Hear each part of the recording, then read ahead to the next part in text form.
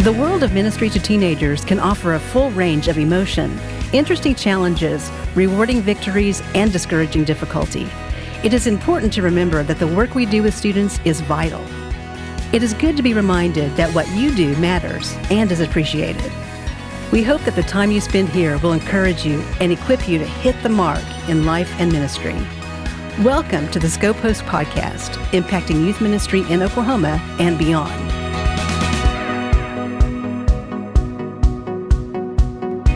Hey everybody, welcome to the Scope Host Podcast. This is Todd Sanders, and in this week's episode, we're listening to the third general session of our Oklahoma Youth Ministry Forum 2018, where Matt Robertson, pastor of the Met Church in Houston, talks about developing a discipleship culture. How are you guys doing this afternoon, or tonight? I guess tonight. It's tonight. Can we tell the band thanks for just leading us to the throne? That's an amazing job, guys. Thank you. I love that song. It says, "It's all because of His love that our soul will live." And I know for several of you, this is probably a little bit of an oddity because you've known me as a worship leader for the past several years. But my story has been very unique. I moved to Houston in January of 2011 and accepted a job as a worship pastor of a church called the Met, Metropolitan Baptist Church, effectively known as the Met in Houston.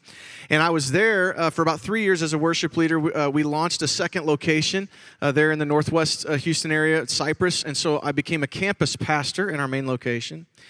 But then we had a real tough, trying time that happened in the life of our church. Our senior pastor had a kind of an indiscretion, and we'll just leave it at that. And we went through about an 18-month stint without a leader at all. And so myself, 3 others of us that were on staff began to take some of the teaching, preaching responsibilities. I was still a campus pastor, so I was managing the staff and then occasionally leading worship. And I've never felt more lost in my life. You know what I mean? It's like, I don't even know what I'm doing today. I'm just going to go to work and see what happens.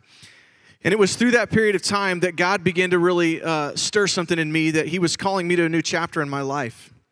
And so we had a group of elders who were looking at the search process. They had actually used a search firm. I didn't even know there were such thing as Christian headhunters out there. But they used a search firm, and they were looking all over the country trying to find folks. And it was in that moment that the Lord spoke to Jennifer and I, said, "Hey, you know, I think that I want you to consider something, Matt. I'm calling you to lead this church." I'll never forget being spoken to the Lord through the book of Exodus and knowing that God was calling me to a new season of life, a new season of ministry. So I went in, I met with our elders. I said, "Hey, this is what God's doing in us." And I remember the shock in their faces. And yet they didn't resist in the moment. They were like, this isn't the first time that this has come up at our table, but it's interesting that you're bringing it to us. Because they had felt something similar, and they had been praying that God would make it clear to them. And here I come walking in, and it was just one of those moments. And so they did something which was super weird. After 5 years of being on staff, they asked me to put my resume in the hat. And I've traveled with my friend Tom. Tom waved everywhere. Tom's here with me from Houston. And I remember he was asking me, because he didn't really know this full story. You and your wife Millie had joined just a couple years ago, so this was all news to him. And I remember sitting there like, what?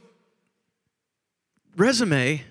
Like, I've been here for 5 years. You know what you're getting and what you're not getting. And they said, "No, we think just in the midst of where we're at right now." And so I put my resume and cleaned it up and tried to figure it out and took it to some friends who were better at that stuff than me.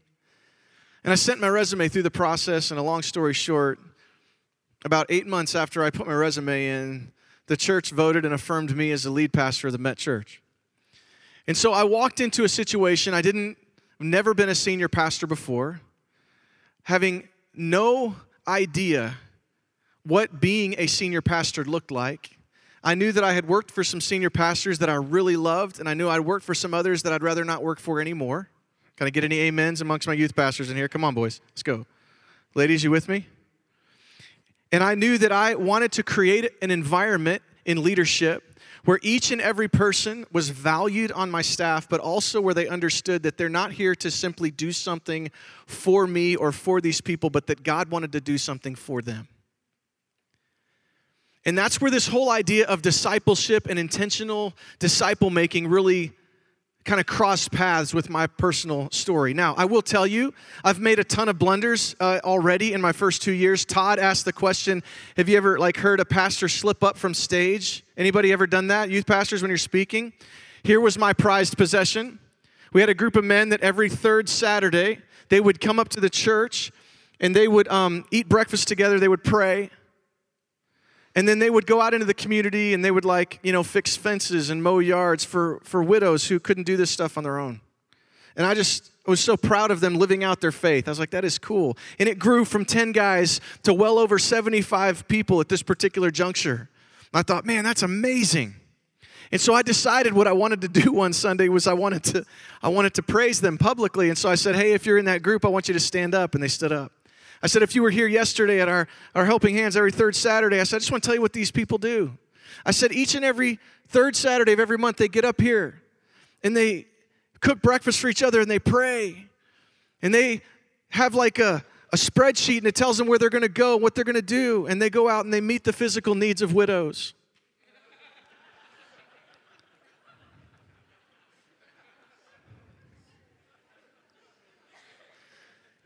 And I couldn't take it back. It was in that moment I realized I don't think I'm cut out for this. But God has been really gracious, and I've really enjoyed what I'm doing, and I'm learning a lot. And I know that you come in here tonight probably for a respite. You're coming for kind of a retreat. Some of you are coming, maybe you want to take something away. Maybe you just want to get out of your situation. Okay? I don't know. I know I know several of you personally have done so many weeks of Falls Creek and events at your churches and feel like there's brotherhood and sisterhood with many of you. I've been to college with some of you that are sitting in this room. Jesse's in here, who actually was a student in my student ministry when I was a student pastor at First Baptist Marlow and is now a student pastor himself. Proud of you. And I think it's just amazing that there's a sense of camaraderie and family. But here's what I want you to know tonight. I believe that God has something for you as it pertains to this whole elusive thing called discipleship and disciple making. It's a word that I've heard my entire life, but I lacked clarity and focus in what it really meant to make a disciple. Anybody with me in that tonight? I'm the only one that lacked focus and clarity. Okay, good. Thanks for your bravery. I'll just talk to you. Okay, that's awesome. And it was in this, I grew up in a pastor's home. My dad was a Southern Baptist preacher, fire and brimstone. I grew up in Chicago, Illinois. Do I have any Chicago fans? No. Go Cubs? After 108 years, we did it. We did it. Thanks, Chris. I appreciate that. Shout out. But and by the way, this is just a segue here. How many of you know what the GOAT is, right? Like the greatest of all time. You know what I'm talking about? I grew up in an era where I knew that Chicago sports, I was spoiled, as Tom would tell me. I'm spoiled, okay? I grew up in Chicago when the 85 Bears won the Super Bowl. Dub Bears. Ditka. Dub Bears, right? And I still have a little Chicago slang in me that's not appropriate for Youth Pastors Forum. But I remember arguing with people about the greatest of all time. Like, who's the greatest of all time? Walter Payton? Oklahoma State fans? Barry Sanders? See, I just offended somebody. I know. I think of, and I wrote a couple down. So let me ask you something. Joe Montana or now Tom Brady? Who? Joe Montana. Let me see your hands. Let's see. Greatest of all time. Yep. Tom Brady. Who hates both of those men for some weird reason? Okay, fine. That's fine. The most argued one, though, is LeBron James or Michael Jordan. And let's just face it. I was there for all 6 championships as a 12-year-old boy. LeBron James can suck it. Michael Jordan's where it's at. Yeah, tweet that, Todd, please. And when the University of Oklahoma came out with their new swag, and it had the Jumpman on the lapel, and it had the University of Oklahoma, this friend of mine bought me, we're going to the game tomorrow night, he bought me a sweatshirt and a hoodie, and I felt like my entire life was encapsulated in that one time. It's like the Jumpman, the University of Oklahoma. I can wear this shirt every day of my life and feel happy. But here's what I want you to know. Do we all believe tonight that Jesus Christ was the greatest disciple maker of all time? Is it even arguable that there's anyone that's ever been better? There's no way that you could argue that anyone else was better. Why? Because 2,000 plus years later, we're sitting in a room and we're talking about how he did it and what he did. With 12 people, and even in his circle, one of them bailed. Right? Some of you are like, really? Yeah, go read it. You'll figure it out. And in that particular moment, something happened to me.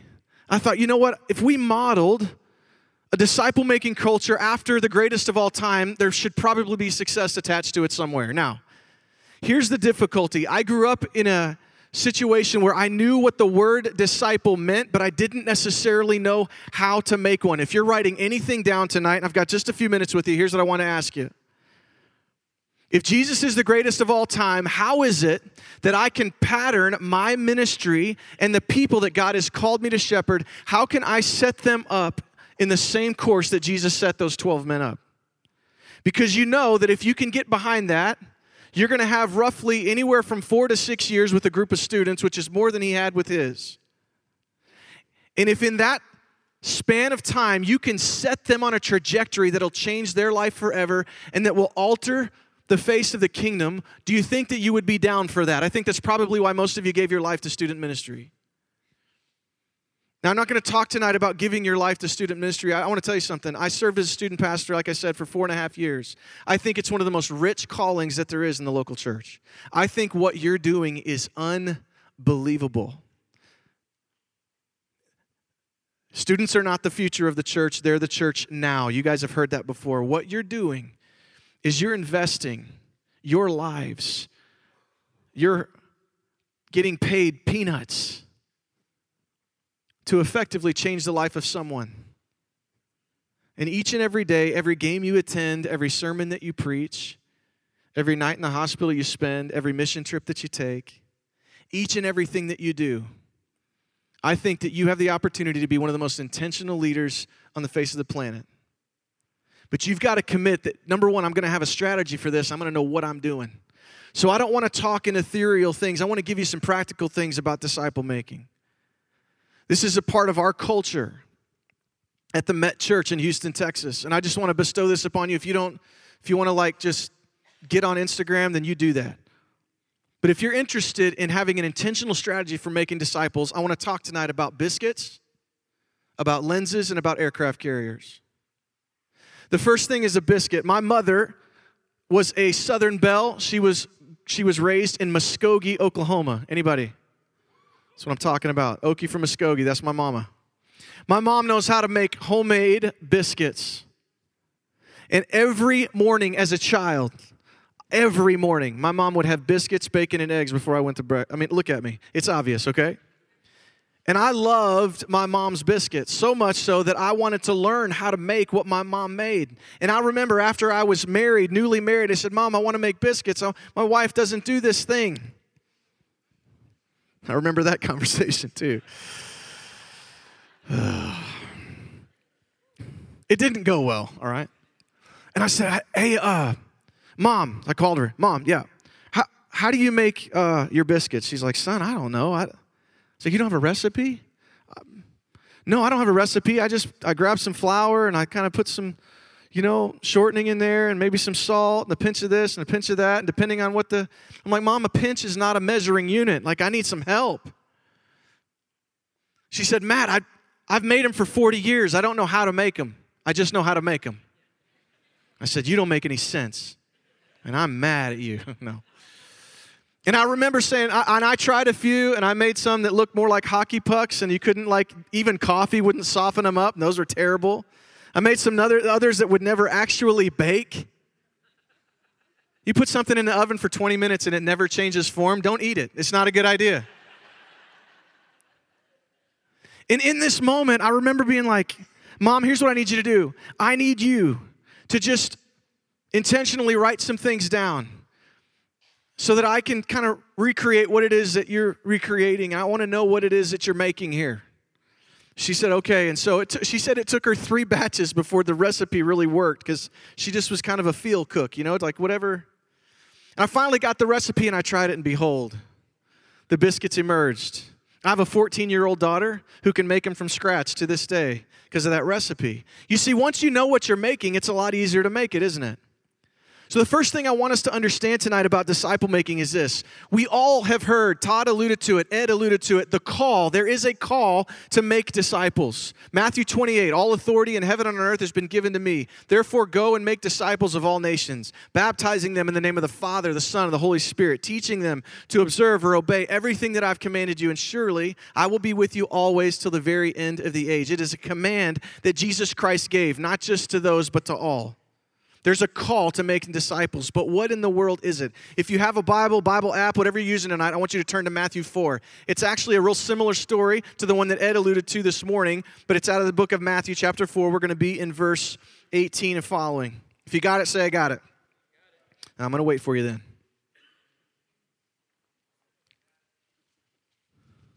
I hear pages. If you got it, say I got it. All right, that's better. Here we go. Ready? Verse 18. While walking by the Sea of Galilee, he saw two brothers, Simon, who's called Peter, and Andrew, his brother, casting a net into the sea, for they were fishermen. Does this sound familiar from this morning? And he said to them, follow me, and I will make you fishers of men. And immediately they left their nets, and they followed him. And going on from shore, he saw two other brothers, James, the son of Zebedee, and John, his brother, in the boat with Zebedee, their father, mending their nets. And he called them. Immediately they left the boat and their father and followed him. I loved what Ed said this morning when he said there's casting nets and mending nets. I thought that was so good. Here's what I want to tell you tonight. When you want to know what a disciple is, the definition of making a disciple is actually in the invitation of Jesus Christ. The definition is in the invitation. Here's what he says. He says, come, follow me, and I will make you fishers of men. So here's the three things that we use at the Met for what it means to be a disciple of Jesus Christ. The first is this, come, follow me. A disciple is someone who has been introduced to and knows and has given their life to follow Jesus Christ. That's why what Ed said is so integral this morning. You cannot separate discipleship from evangelism. You can't do it. They can't just follow Jesus with their life but never surrender their life to Jesus. Does that make sense? A disciple is someone who knows and is following Christ. So that means you and I have to take every opportunity to understand the biscuit recipe when it comes to making a disciple. Our students need to be given every opportunity to be introduced to this amazing, amazing truth that Jesus Christ died to save them from their sins, to rescue their life so that they can live a life of purpose and an eternal presence with Him. Don't you believe that? Some of you, if you gave your life to Christ at this camp, could you raise your hand? Check this out. Yeah. You know how intentional? I've served in some capacity in this camp for the last 11 summers. There is no place on the planet that is more intentional about introducing people to Jesus Christ in their teenage years than this camp. There's not a place on the planet. And you're so familiar with it, I just want to kind of bring it back up.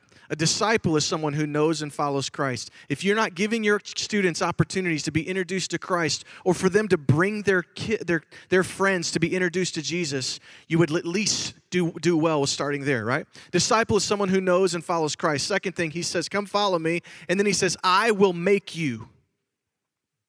The second part of this definition is really interesting because it implies something. It implies that they're not going to take a class and they're not going to get a ribbon and they're not going to get some program thing that they get to put on their wall, but they are going to be made over time. The way we say it at the Met is this: a disciple is someone who knows and follows Christ. A disciple is someone who is constantly being changed by Christ. You see, if we're not careful, we'll introduce them to Jesus. We'll give them a Bible, we'll tell them to read the book of John, and we'll walk on our way. That's not discipleship, that is spiritual abuse. If I did that to your child, if you birthed a child, and the next step was to sit that child on a couch in front of an OU football game with popcorn and a Dr. Pepper, the CPS would come for your tail. But we do it spiritually all the time. We introduce them to Jesus, but we don't talk to them about what it means to be constantly changed by Christ. We ask them to behave differently, but we don't necessarily teach them what it looks like to change. We just tell them what we expect. Guilty as charged. A disciple is someone who knows and follows Christ. A disciple is someone who is constantly being changed by Christ. And then a disciple is someone who is committed to the mission of Christ. I will make you what? Fishers of men. As Ed said this morning, we're not just here to make disciples, we're here to make disciples who, say it with me, who make other disciples. One of the ways that you can measure success in your students is to understand and know whether they're reproducing, spiritually speaking. If they're not, there's probably a gap in your strategy, and that's okay. The gap is okay. Leaving the gap is not okay. So what do you do with the awareness of it? Okay, Matt, I hear what you're saying. Biscuits, I totally get it. I need to know what I'm making. There's not just a call to make disciples, there's also a method to making disciples. I don't want to get into a theological discussion around, well, there's all different kinds of methods of making disciples, Matt. Yeah, there's one primary lens, though, that is woven throughout the entirety of Scripture that I think student ministers are actually really good at, but the rest of the church loses, and it's this idea of lenses. One lens. I'm wearing glasses because I'm, getting older. Can't read my Bible like this anymore. Here's the thing about these lenses. They give me a perspective. They give me clarity. They show me what it is that they bring definition to what it is that I'm looking for. Do you know what the lens is of disciple making throughout the entirety of Scripture really is? It's one word. It's a very complex word. Relationship. Say it with me. Relationship. Here's the thing. I was sitting at a conference in Moscow, Idaho. If you know where that is, good for you. I still don't know where it is. It's way up there somewhere. I was sitting at a conference, and a man looked at me and said this. He said, here's the thing. We've divorced the message of Jesus from the method of Jesus, but we still expect the results of Jesus. Let me say it again. We have divorced the message of Jesus from the method of Jesus, but we still expect the results of Jesus. You see, Jesus didn't simply say, hey, guess what, guys? I want to talk to you today. My office hours are from 9:30 to 11. If you guys could each get with my assistant and make a quick appointment. I'd love to pencil you guys in. Judas, you're left out? No, I'm just kidding. That's not really how Jesus rolled, was it? No, Jesus did things like, and I just wrote a few examples here. John chapter 1. Right when they're asking this guy that is making all of this crazy, crazy headway in the community because of what he's doing, and they come to him and they're like, Master, where are you staying? Again, Jesus didn't go, I'm at 1903 Sandal Street. You know what he did? 3 most powerful words in his disciple-making journey. Come and see. That's what he told him. Come and see. It's as if he knew in the moment that it's not enough to simply listen to my teaching with the 5,000 people or however many people are from me. You're going to have to get right up next to me. You're going to have to be in my life. We're going to have to be in relationship if anything's going to change. We've adopted this philosophy at our church. This is what I tell them, and I would offer this to you. Never do ministry alone. Never. Why? Why in the world? Tom, come here. Everybody say hi, Tom. I called Tom about 3 or 4 weeks ago when I knew that we were coming to here, and I said, hey, man, just have a seat right here, Tom. I'm going to put you on the spot. Nice shirt. You look good. That's discipleship, ladies and gentlemen. I'm just kidding. Okay. No, here's the thing. I said, Tom, here's what I want to do. I'm going to be talking about making disciples at this conference that we're doing, and I knew Tom was a huge University of Oklahoma fan. Boomer. I knew it. I knew it was coming. And Tom and his wife had come over to our house for dinner.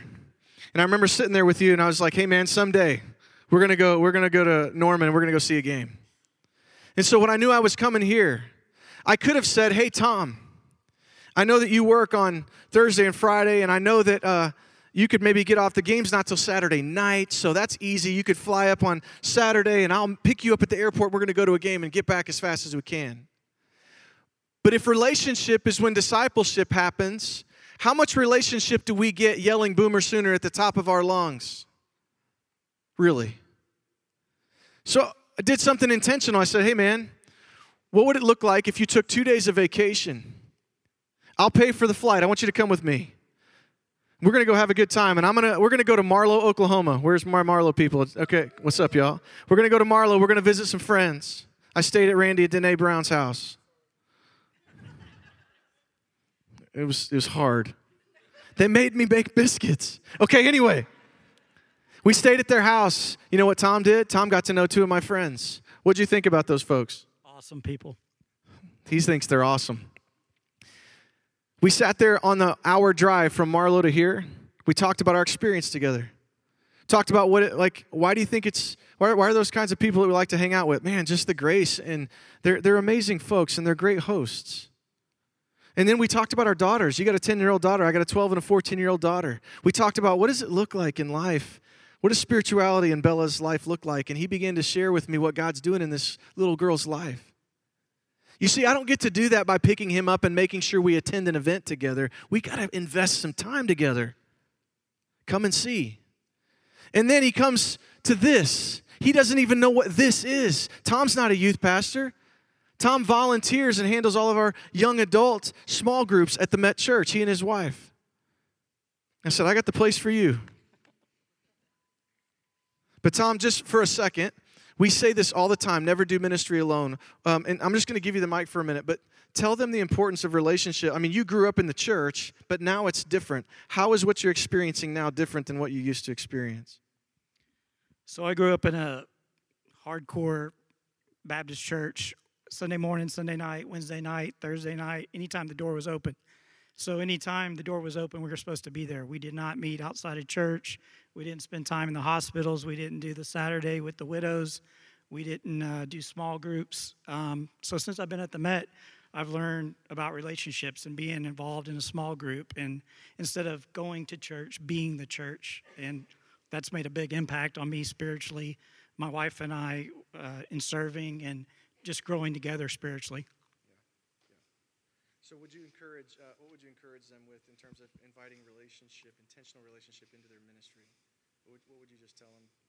I think you have to do it. You have to spend time with somebody. You can't disciple them if you're not with them one-on-one, getting to know them, getting to know what makes them tick, what they're going through, what they're experiencing. I mean, you just can't. You can't disciple without spending that one-on-one time with them. Yeah. Thanks, Tom.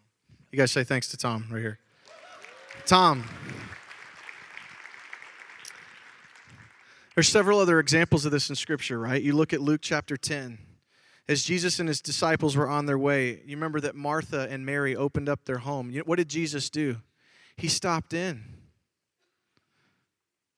When it comes to relationship, we can't be in a hurry.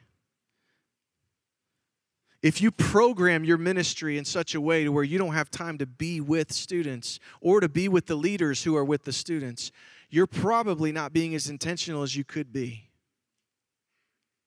Jesus spent a ton of time with his disciples. He stopped and hung out and was with them. Even when he stopped in the house, what did he say to Mary and Martha? What was Martha doing? Oh my gosh, the Savior's coming, the Savior's coming, the Savior's coming. What did Mary do?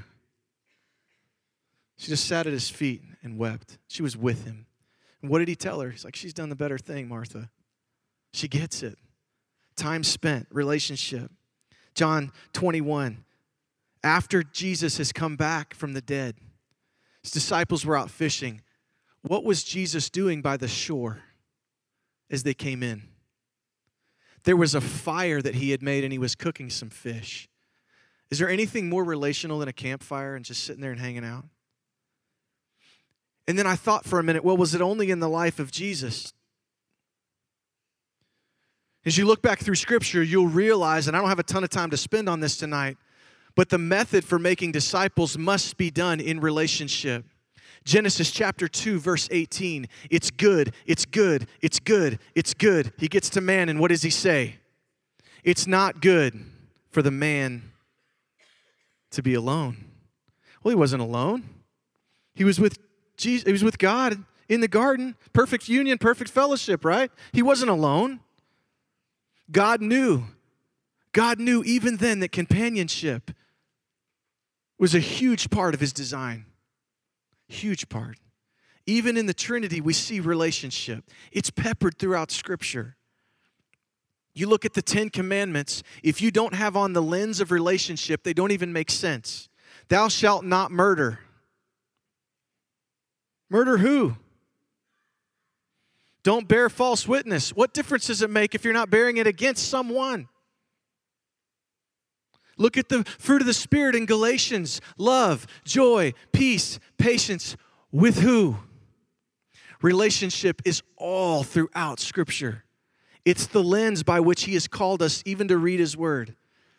As you get into the Word this weekend, I would encourage you, do I see intentionality in relationship anywhere in here? I promise you, you'll find it if you're looking for it.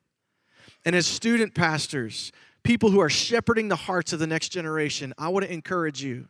You can't be in relationship with every one of your students. There's no way. You have a relational capacity, which means that you're going to have to do the best you can at investing in people who can invest in people. You're making disciples. Okay, we're all together, right? So there's a call to make disciples. There's a method to make disciples. That's the biscuits and that's the lens. But there's also a cost to making disciples. Let me talk to you for the last thing tonight about aircraft carriers. Most people view the church as a cruise ship. Let's build the nicest facility. Let's have the best entertainment. I like that preacher. I don't like that one. That one's funny. That one doesn't make me laugh. That one talks too much in other languages. That guy's only about teaching and doesn't like worship. It's like a smorgasbord. Well, they just don't have enough for my kids, so I'm going to go to somewhere else. We literally treat the church like a cruise ship. We decide where we're going to go. Our people decide where they're going to go based on the amenities that we have and that we provide. And here's the problem. When we're measuring success and metrics are about attendance, then cruise ship mentality rules. Because the more that come and see, the better job that I'm doing. The problem with come and see rather than go and be is that come and see doesn't make anything other than spectators and consumers when God has called us to be contributors. And so there is a cost to making disciples, and here it is.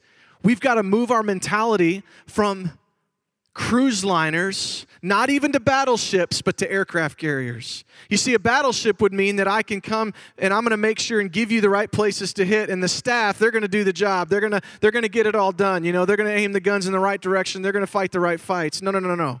We're talking about aircraft carriers where each and every person that God has called you to shepherd is a jet or a helicopter that is on the deck waiting to be sent off. One of the most beautiful pictures you'll ever have as a student pastor is the first time that young man or that young woman does it on their own. I was talking to this dude right here that I just brought up here. I said, "What's one of the most beautiful things that's happened in your wife, in your daughter's spiritual life?" And he said, "You know what's cool? She's 10 years old. They have the Mustangs as their mascot. They have ponies for Christ." On a weekday morning. It started with how many people? With 8. His daughter Bella starts reading scripture and inviting people. How many are now? Over 60 people as a 10-year-old. She's 10. She's not a youth pastor. Or is she? You see where I'm going though. Tom recognized the intentionality means that even a 10-year-old daughter that God has given me is someone I'm supposed to steward. She's a jet on my tanker, and I'm going to send her out. And one day, as the Proverbs tell us, train up a child in the way he should go, and when he is old, he will what? He will not depart from it. We run to the fires to put him out. Oh, this person's drinking too much. This person's toying around with this. If we were investing our lives rather than just trying to get them to come to our programs, I think we would see a turnaround in our student ministries. There is a call to make disciples. Biscuits. There is a method to making disciples. It's our lens. But there's a cost for making disciples. We're not a cruise ship, we're an aircraft carrier. And God has called each and every one of you to know what you're making, to use relationship to make it, and to send them out so that they can make one on their own. Let's pray together. Father, thank you for your truth, for your word, the way that you come alive in us. You are the greatest of all time. God, what a privilege it is to be in relationship with you and the ability that you've given us to be in relationship with others. God, we don't want to squander it. We want to be the most intentional leaders on the planet. Give us the courage to do so. In Jesus' name, amen. Scopos and the Scopos podcast are ministries of the BGCO and made available through the generous gifts of Oklahoma Baptist to the Cooperative Program. Find out more about Oklahoma Youth Ministry at scopos.org.